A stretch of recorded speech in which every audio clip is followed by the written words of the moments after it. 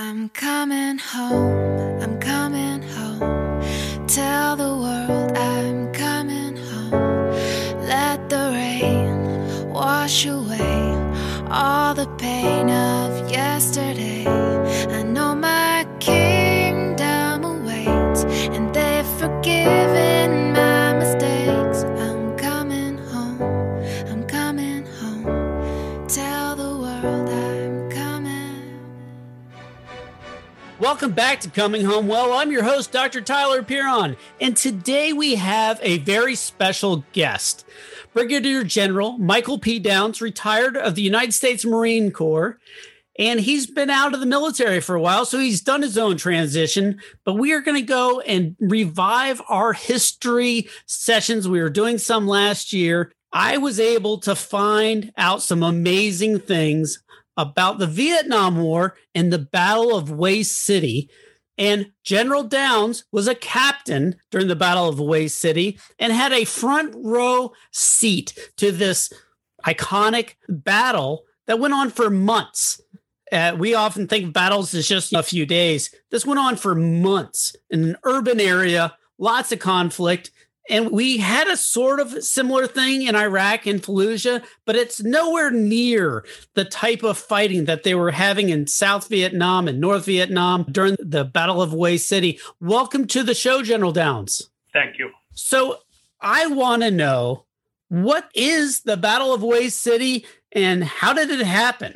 Well, it would have been good if the leadership, the American leadership in Vietnam knew that question. Back in 1968, the North Vietnamese and Viet Cong elements took over Hue City with the exception of two spots. One was the division headquarters of the 1st ARVN Division on the Citadel side of the city, and the other was the Military Advisory Command Vietnam headquarters in the south side of the city, south of the Hoang River, the Perfume. And they took over the city without any real knowledge on the part of senior American leadership. The first American units that entered Hue entered on the 31st of January into an intense combat environment. That was 1st Battalion, 1st Marines, minus with Alpha Company of that battalion, plus a Gulf Company of the 2nd Battalion, 5th Marines. On the 1st of February, our company, Foxtrot Company, 2nd Battalion, 5th Marines, was flown into Hue on helicopters. The information was sparse. We were told that just to go to report to the CO of 1-1, that's 1st Battalion, 1st Marines, and that we would probably be there 3 or 4 days. 3 or 4 days? They had no idea what was happening, did they? They had no idea. And you wonder about that. But nonetheless, our company landed in helicopters just south of probably 300 meters from the MACV compound. And this would have been early afternoon on the 1st of February. And we immediately were sent on a mission to relieve some American military and civilian advisors who were holed out in a building some 4 blocks away. And we didn't get very far. In fact, we got less than a block. And during that afternoon, in our company alone, we had, just a minute, on the 1st of February, we had 4 Marines killed, 4 Marines and Navy corpsmen, and 13 that afternoon, and it accomplished practically nothing. And there wasn't much progress made while we had actions each day on the evening of the 1st and on the 2nd. On the 3rd of February, the battalion command group of the battalion that I was permanently a member of, 2nd Battalion, 5th Marines, arrived, and his name was Lieutenant Colonel Ernest Cheatham. If you read Hue 1968, you'll find the author thinks very highly of his contributions, as do all of us who were fortunate to have been in his command. And things started to happen on the 3rd of February, and the mission that the battalion had, and our company was leading it, was the Vietnamese Treasury building, which was only 1 block other side of the street from the Advisory Command headquarters. We didn't progress very much on the 3rd, but on the 4th, things happened, and that building was taken. And I can say that we made a regular progress through the 11th of February, when the southern portion of Hue, the new Hue as it was referred, was fully in the hands of the Vietnamese. You know, sir, it's just shocking to me that we had the Tet Offensive. I mean, that's sort of like everybody knows, every movie about Vietnam talks about the Tet Offensive, but it was all the way across the country of Vietnam. The Viet Cong and the North Vietnamese went into the cities and just took over, and we were blind. We had no idea what was happening until all this fighting occurred. And I can't imagine a company of Marines, never mind all the other forces, not being able to move a block. That must have been some tremendous fighting. Well, they occupied buildings, and it took us a good while to sort of change our frame of reference from our experiences have been up till then, which was rice paddies, small villages, and canopied hilltops. And so it was quite a different picture to come into a place where the enemy certainly had protected positions within buildings to fire from, and even little small walls around the building courtyard that they used for firing positions as well. So it took us a while, a couple days, to get adjusted. By the time Lieutenant Colonel Cheatham arrived, we thought we sort of knew how to do this. But our company was given an order on the night of 1st of February to conduct a night attack to the province headquarters and jail. And fortunately, through some effort, that order was rescinded. How far away was that? How far away was the jail from you? It was 6 blocks. And to put it in perspective, our battalion took the province headquarters and the jail on the 6th of February. So a full week later. Well, it's 5 days, yes. And it was just further evidence of a lack of understanding on the part of those higher headquarters not in the city who were issuing orders based on erroneous or ill-informed info. So that's a really good point. I would like to dig in that a little bit. So the people that were issuing the orders, the tactical orders, weren't even on the ground? No, of course not. I would say certainly the battalion commanders are on the ground, but up until the 3rd, the highest U.S. Marine on the ground was a lieutenant colonel. On the 3rd of February, in addition to more of his battalion coming and more of our battalion with Lieutenant Colonel Cheatham, a regimental command came, a colonel by the name of Hughes, who took over all responsibility for all Marine actions in Hue from then until the end. So at first, they really didn't know what the enemy forces were. They just had missions. Hey, go get the jail, go secure it, go secure the headquarters. You'll be back in a few days. But that wasn't even close to the case. No, that's correct. I personally believe that had we executed that order, I doubt very much I'd be here talking to you today. So when you fight in cities, and there's been a lot of study and a lot of effort in fighting in urban environments after the Hue engagement, it's still a very challenging environment because it's not just lateral or get the high ground on the top of a hill. There's buildings, there's basements, there's fortifications, and you can't see the enemy until they light you up. So how did you change tactics to overcome and win? Well, this is when you have to have great pride and respect for the Marines themselves and the training that has gone on in the armed forces. And I speak for the Marine Corps for a long, long period of time. And we're always taught to have to adjust to the circumstances that you're now facing. And our Marines did that. They did adjust. And they did it. Their actions always involved risk of injury or even death. And their willingness and aggressiveness in doing that was certainly inspiring. And let me confirm for me that the Marines of 1968 were up to the challenge of living up to the legacy of those who had preceded us in the Corps. Now, many of these were drafted, right? Well, I be honest with you, couldn't tell you how many in our company had been drafted, but I believe it was very few. That's not to say that there was drafting going on during those 67, 68, but most of the Marines were volunteers. But the truth is, it didn't matter. They had gone through the training, and there was no distinction made between a draftee or a enlistee, and you couldn't tell them apart. Once you're a Marine, right? That's it. So you have this battle, you're sent on helicopters, dropped off at these headquarters and said, here's some missions. And at one point you pushed back on the jail mission and said, that's suicide. That's just not going to work. Did you have all the support that you could, or air cover, artillery, all the supporting fires?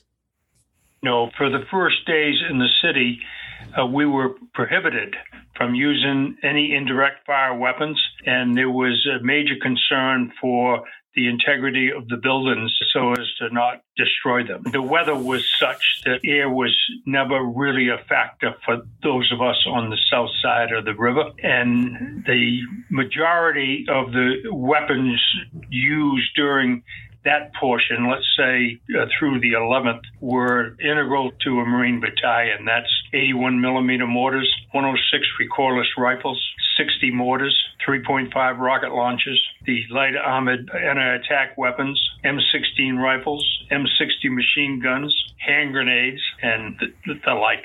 And so we, in fact, during those first days, fought the enemy on sort of equal grounds. They had very similar weapon systems available to them. And we take some pride in the fact that while armament-wise we were equally armed, there were no challenge for us in the long haul. We won every skirmish.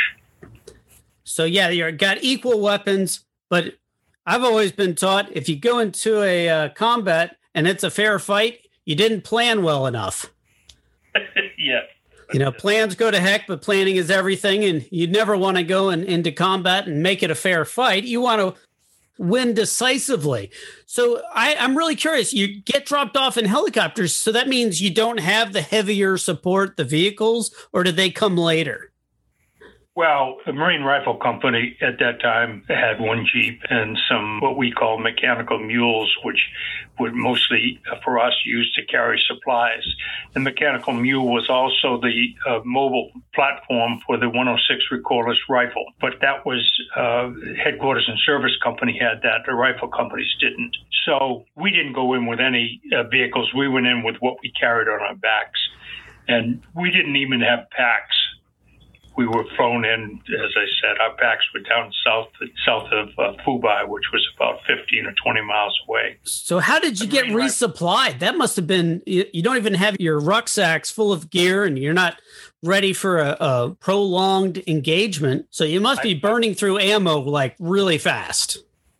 I must admit that for however it was done, I don't know, but the resupply was very good. And as it turned out, most of our fighting was during the day, and we used the night to resupply food, ammo, and stuff, and it was readily available. The only item that had some shortage for a period was hand grenades, and folks in the battalion, even the chaplain, would make certain that casualties coming back through, if they had any hand grenades, they took the hand grenades off them so they could be redistributed. But we were well supplied with what we needed.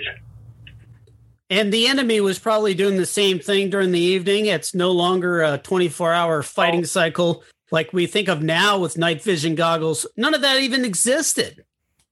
Well, they didn't have the logistics support network that we did. And I'm sure to say they were running short on things that they needed as that battle continued. That's a really important point about the importance of logistics, because that's how you win wars. It's the train of fuel, ammo, medical, all those other things that you need to get it to the front when you need it. So they were able to capture the city, and it was a long fight. Now, I think the fight went on until March. Is that right? Yeah. First, let me just say that to use the word near taking of the city would suggested it was with a fight. They occupied the city. They didn't capture it. There wasn't a major armed engagement when they came in. They came in at night, and they owned the city except for those two spots that I mentioned to you. And that's a really important point because there was a lot of things going on. A lot of people were basically on vacation, like we would go Christmas leave, but they were on Tet leave, right? That's correct. And so a lot of the people that would normally be involved were back home, not in the environment. And so they were able just to walk right in. And up until that period, Hue was a pretty safe place. And so to suggest that they had any anticipation of something of this import and consequence occurring in Hue during Tet was not so. It surprised the Vietnamese as it surprised the American. So there wasn't really any fighting going on in Tet prior to that. It was a pretty safe, normal city. And all of a sudden, it's like ground zero. Yeah, I mean, to say I didn't enter Hue until 1 February, and you mentioned when did it end? Our company drove out of Hue on trucks on the 9th of March, and the only company of the battalion that was, and in fact, the only Marine companies that were there earlier were Alpha 1, 1st Battalion, 1st Marines, and Golf, 2nd Battalion, 5th Marines, who came in on the 31st.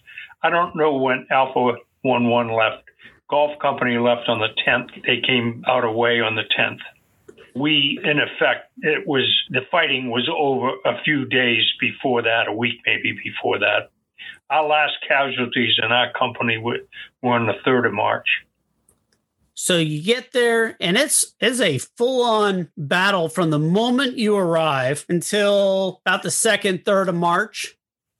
Yeah, I mean, to say every day was as intense as the next would not be so, but we were in a dangerous situation all those days. That sounds like some significant combat. There is a lot of people on both sides that were either injured or killed. Do you remember the totals on the friendlies and the enemies? Well, what I read on the enemy and on the friendlies, the only thing I'm absolutely certain of is the casualties in our company. I have a casualty book that I kept. We had some engagements south of Phu Bai on the 30th and 31st of January. Tet effectively started. And so I kept casualties in this book, killed and wounded, from the 30th of January until the last one, as I said, on the 3rd of March, actually 2nd of March. The total in our company for those days were 23 men killed and 189 additional wounds. The 189 is not people because some of it is the same person more than once. And in fact, in one case, an individual Marine who had been wounded was later killed in another engagement. So those figures, certain of. So how many people were in your company, just for context? And for context, we went into the city with our attachments, company attachments, with 213 Marines and sailors. Now, we evacuated people frequently, and we received replacements. But I would say to you that when you take the numbers of people, when I reduce those who more than once, for example, we had one Marine who was WIA and later KIA. We had 4 Marines who had been wounded 3 times in the city. We had 27 Marines who were wounded 2 times. So when I count people in Hue, it was approximately 165. So I figure that to be about 75% of our company at one time or other was either killed or wounded. That's just amazing. I mean, if we had a battle with a 75% casualty or injury rate today, it'd be the front page. But we've been in combat operations for 20 years. And I think there's about 2,000 or so in Iraq that were killed. But that is way different than a month and a week of battle, constant, of room to room, building to building. Now, I'm really curious. They had this restriction on, they didn't want the buildings blown up or damaged. That's a crazy restriction in a war. Yeah, it is. And the discussions and decisions on that matter were far above my pay grade. But I know that the regimental commander who came in on the 3rd of February with our battalion commander told him that if you even suspect there is enemy in the building, blow it down. So the restrictions ended relatively quick. A problem that existed for the entirety of it almost was the poor weather. Yeah, you mentioned that, the flights, and you couldn't get in because of the weather, not being able to get air support. What was the weather like? It was rainy, cloudy, and for Vietnam at that time, cold. Another thing that is important to understand, and I think that book that I mentioned to you earlier, Way 1968 by Bowden, is really covers this very well. From the Marines, there were 2 battles. There was South Way, south of the Perfume River or the Song Wan, and the Citadel side. Our battalion was not in the Citadel side. That was a South Vietnamese and the 1st Battalion, 5th Marines battle. And the 1st Battalion, 5th Marines didn't arrive there until the 13th of February. So we had been engaged south of the city for a couple of weeks. And then by the time of the 13th, we owned the south of the city and had American flag flying from the province headquarters, which was on our south side. The jail was on our south side. The hospital was on our south side. The post office. So that was what was referred to as New Way, and that was where the South Vietnamese civilian leadership had their headquarters building. And then what Bowden writes about, there was also some substantial efforts by U.S. Army units that weren't directly in the city, but they were on approaches to the city. And in there, it wasn't combat in cities for them, but they had all that they could handle as well. And that's when I think before we got on, mentioned that what that book taught me was what a limited point of view that I had, frame of reference.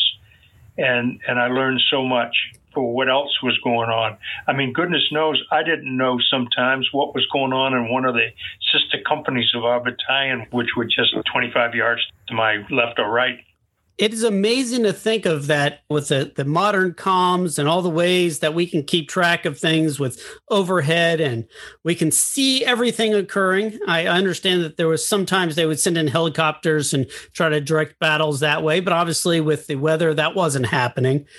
Yeah, I mean, there were actually some benefits from a command and control point of view at the company level. And that is the company commander could get into a position in a building overlooking the street, the grounds that the platoon lead elements about to cross, and observe it all in a relatively safe position because you're in a building. And for communications within the company, when we took the Treasury building, we did that with CS gas, and we had gas masks on, and sometimes that hampers radio communications, your ability to talk through the handset. But we didn't have trouble communicating within the company, or even for one company commander to communicate with his fellow company commanders. And we would do that on the battalion tactical net, and the battalion commander would be monitoring it.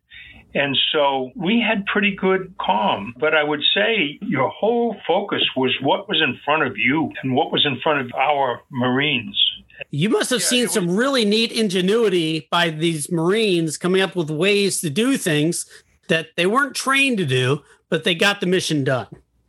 That's correct. I remember you telling a story about trying to cross a road or cross a block, and these Marines came up with this really ingenious way to provide cover. Well, I think who you heard say that was Ron Christmas, who was the company commander of Hotel Company. But because he's talked about that a lot, it's not that I didn't experience it as well. But especially going into the Treasury building, it took us a while to realize that the casualties that we were occurring in the street between us and the Treasury were the result of enemy machine gun fire coming from outside of our battalion sector, right down the street from our left. And it was coming from with the map that we have now. And I can look at a map and point out what building they were in. But the 106 recoilless rifle handled by the battalion and coming out of Hotel Company's zone ended up firing right down the front of us.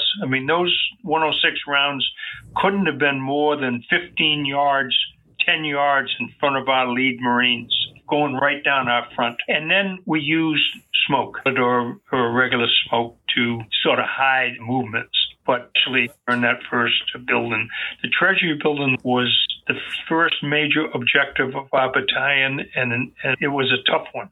What made it so tough? It's a 2 or 3 story building that they occupied and had vantage points looking right across. And as I said, they had flanking fire from a machine gun coming right down the street that we were trying to cross, coming from the left. That machine gun was probably 800 yards away from where I was. And a Treasury building is probably a pretty sturdy building. Yeah, it's very thick masonry walls and 2 or 3. I mean, probably 3 counting an attic stories.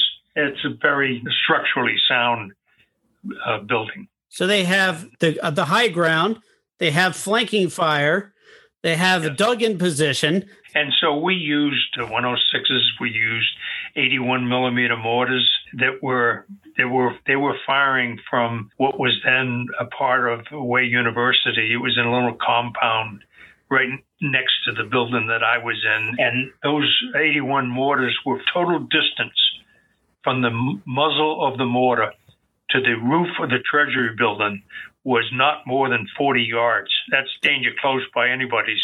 That's a very high arc in order to even get to land that close. Yeah, I'm told that it looked like it was going straight up. From those who could observe the mortars, we couldn't. But so those were the weapons, and eventually we wore them down, and I believe that gas had a great deal to do with it.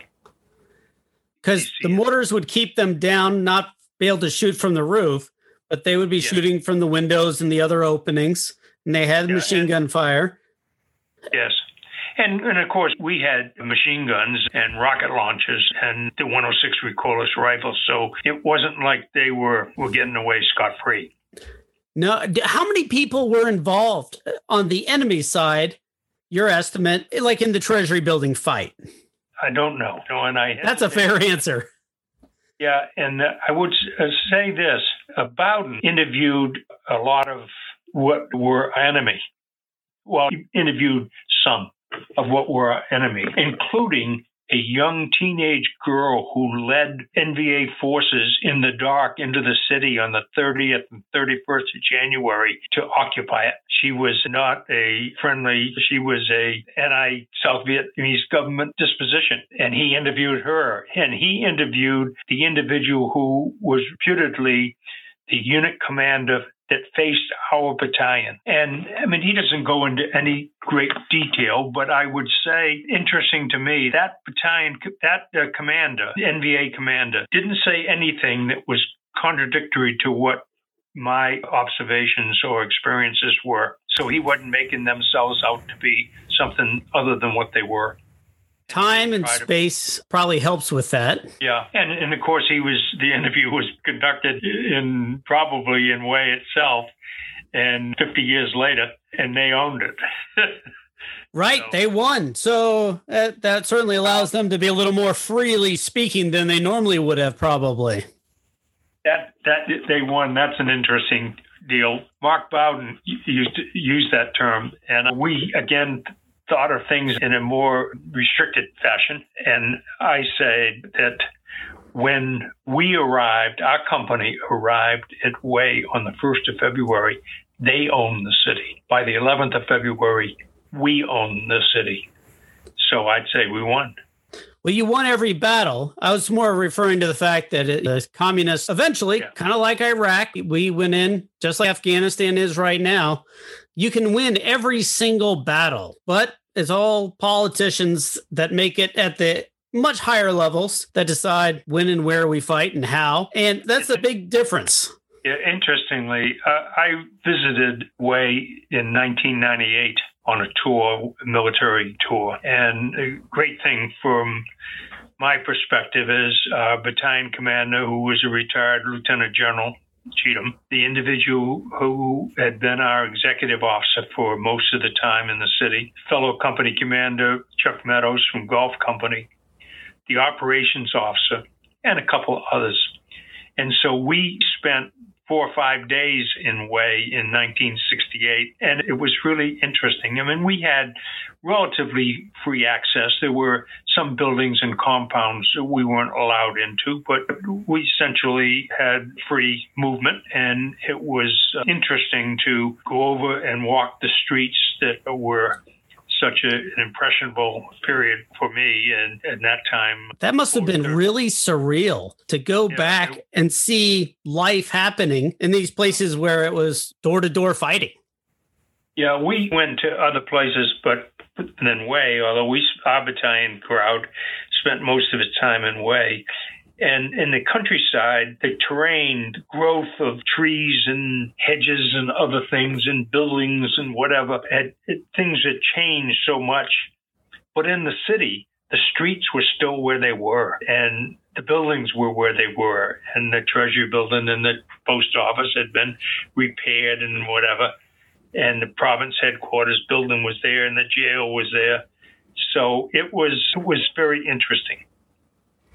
What was the biggest takeaway of going back many years later? There's no fighting going on. You're going back as essentially a tourist and seeing it with the same people that you were fighting with as your comrades in arms, the guys you were left and right with, and walking through there. That must have been really surreal.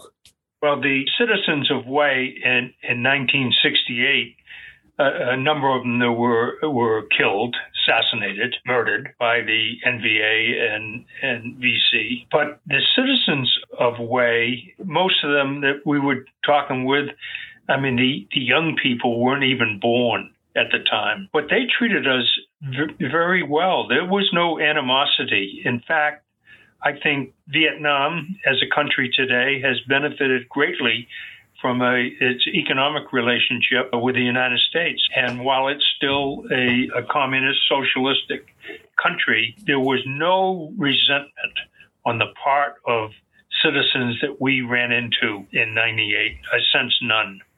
That's a really interesting paradox, because you'd think that grudges held for generations, but just like Japan, just like Germany, they're powerhouses, even though they were essentially demolished during World War II. Maybe countries would want to fight the U.S. just to get rebuilt, like we've done with the relationships with Vietnam, like we've done with Germany, like we did with Japan. Hopefully one day Iraq and Afghanistan won't be the terrible places that they are right now, but that's going to be a long time in the future, I would imagine. So I do want to mention the fact that you married Chesty Puller's daughter. That must have been a big impact in your life as a Marine. Well, I tried to minimize it. I would imagine. I mean, first of all, you need to understand that General Puller retired from the Marine Corps in 1955. I entered the Marine Corps in 1961. I met General Puller in 1965 while I was stationed at the Marine Barracks in Yorktown, Virginia, which was not appreciably far from his and his wife's. And so I knew him then, and I started dating my wife, dated her for the first time between Christmas and New Year in 65. We were not married until 1969. I was not married nor engaged during my time in Vietnam. And I'm certain to say there was nobody that I dealt with that had any idea that I had spent a considerable amount of time, albeit in a social environment, dinners and things like that, in General Puller's presence. So that must have been because there's such a cult of personality, especially now. I mean, even today, as an Army guy, I know who Chesty Puller is, General Puller. But you had a wonderful, very successful career. I've known people who were in World War II, Vietnam and Korea, but to go from Vietnam all the way through Desert Storm time in service, that is a long stretch. Back just more on General Puller. Because of that situation, I knew General Puller, the long retired Marine. I knew General Puller, the father, and I'm proud to say, in effect, as much as people as far apart in age as he and I were, I knew him as a friend. And he was an amazing individual in those capacities as he was as a fighting Marine. That is so great to hear, because they always say never meet your heroes. But you were able to, but you always get disappointed when you meet people that are so built up in your mind. But to hear, just like General Patton, brilliant commander, but maybe not the nicest guy to know. Yeah.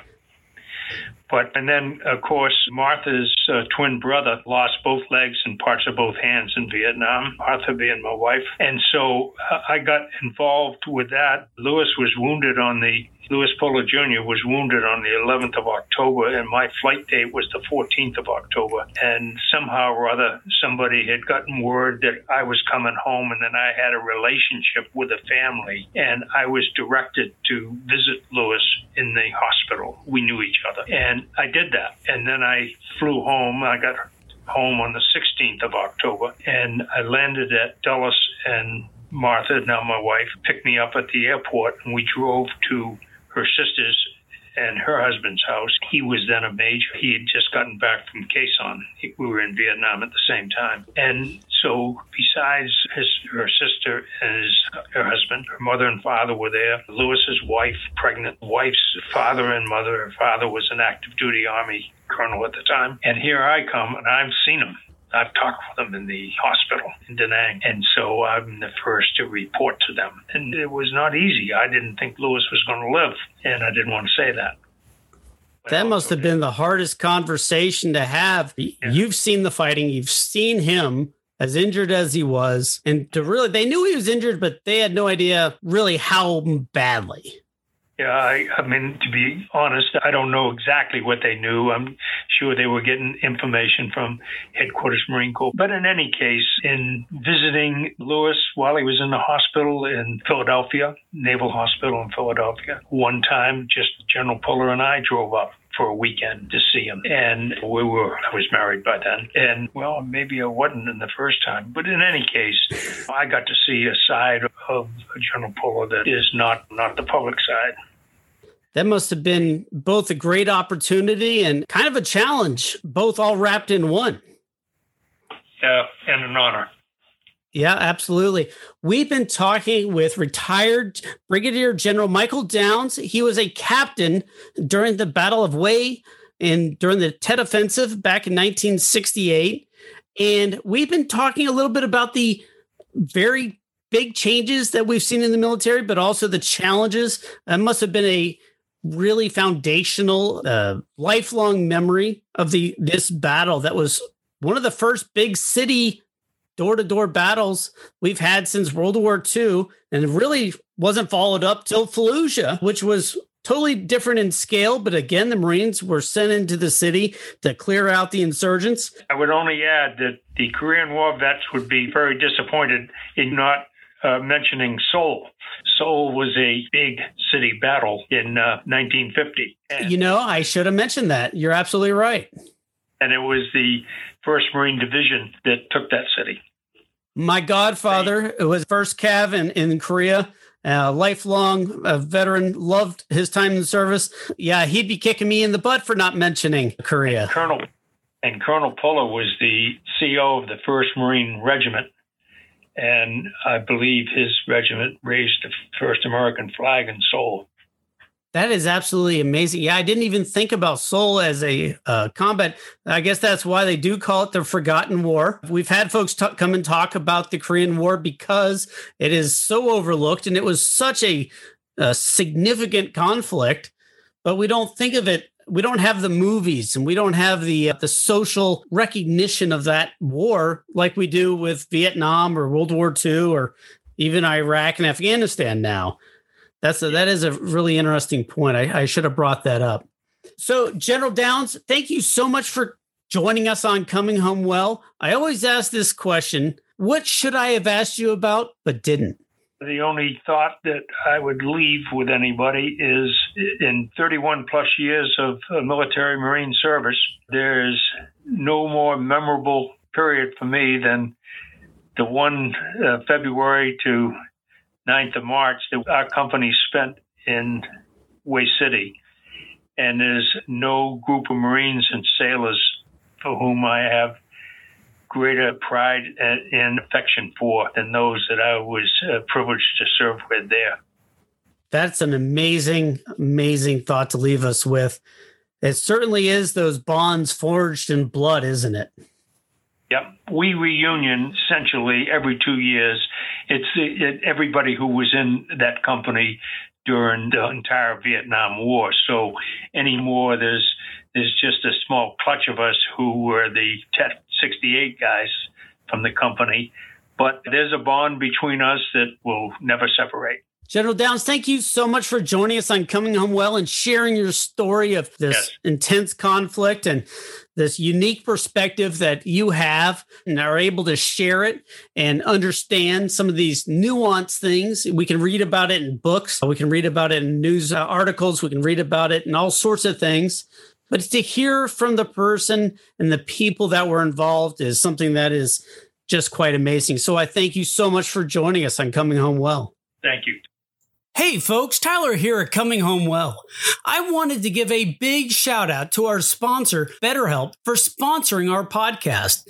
As a veteran-related podcast, we cover a lot of sensitive topics and difficult issues that our military service members face when they return home from war. One of the biggest challenges vets often face is the isolation of today's culture. 9 out of 10 times, we prefer just to stay home. Maneuvering through all the chaos in today's society can be debilitating. So reaching out to someone who is qualified to help can be a starting point in moving forward. And that's why I'm proud to announce our connection with BetterHelp.com. That's better, HELP.com. BetterHelp.com is one of the leaders in online counseling and will assess your needs and match you with your own licensed professional therapist. So that's a great opportunity to talk to someone, and you don't even have to leave your own couch to go sit on someone else's. If you go to betterhelp.com/cominghomewell, you can be connected to a therapist in under 48 hours. If you're not comfortable talking over the phone, you could start by texting.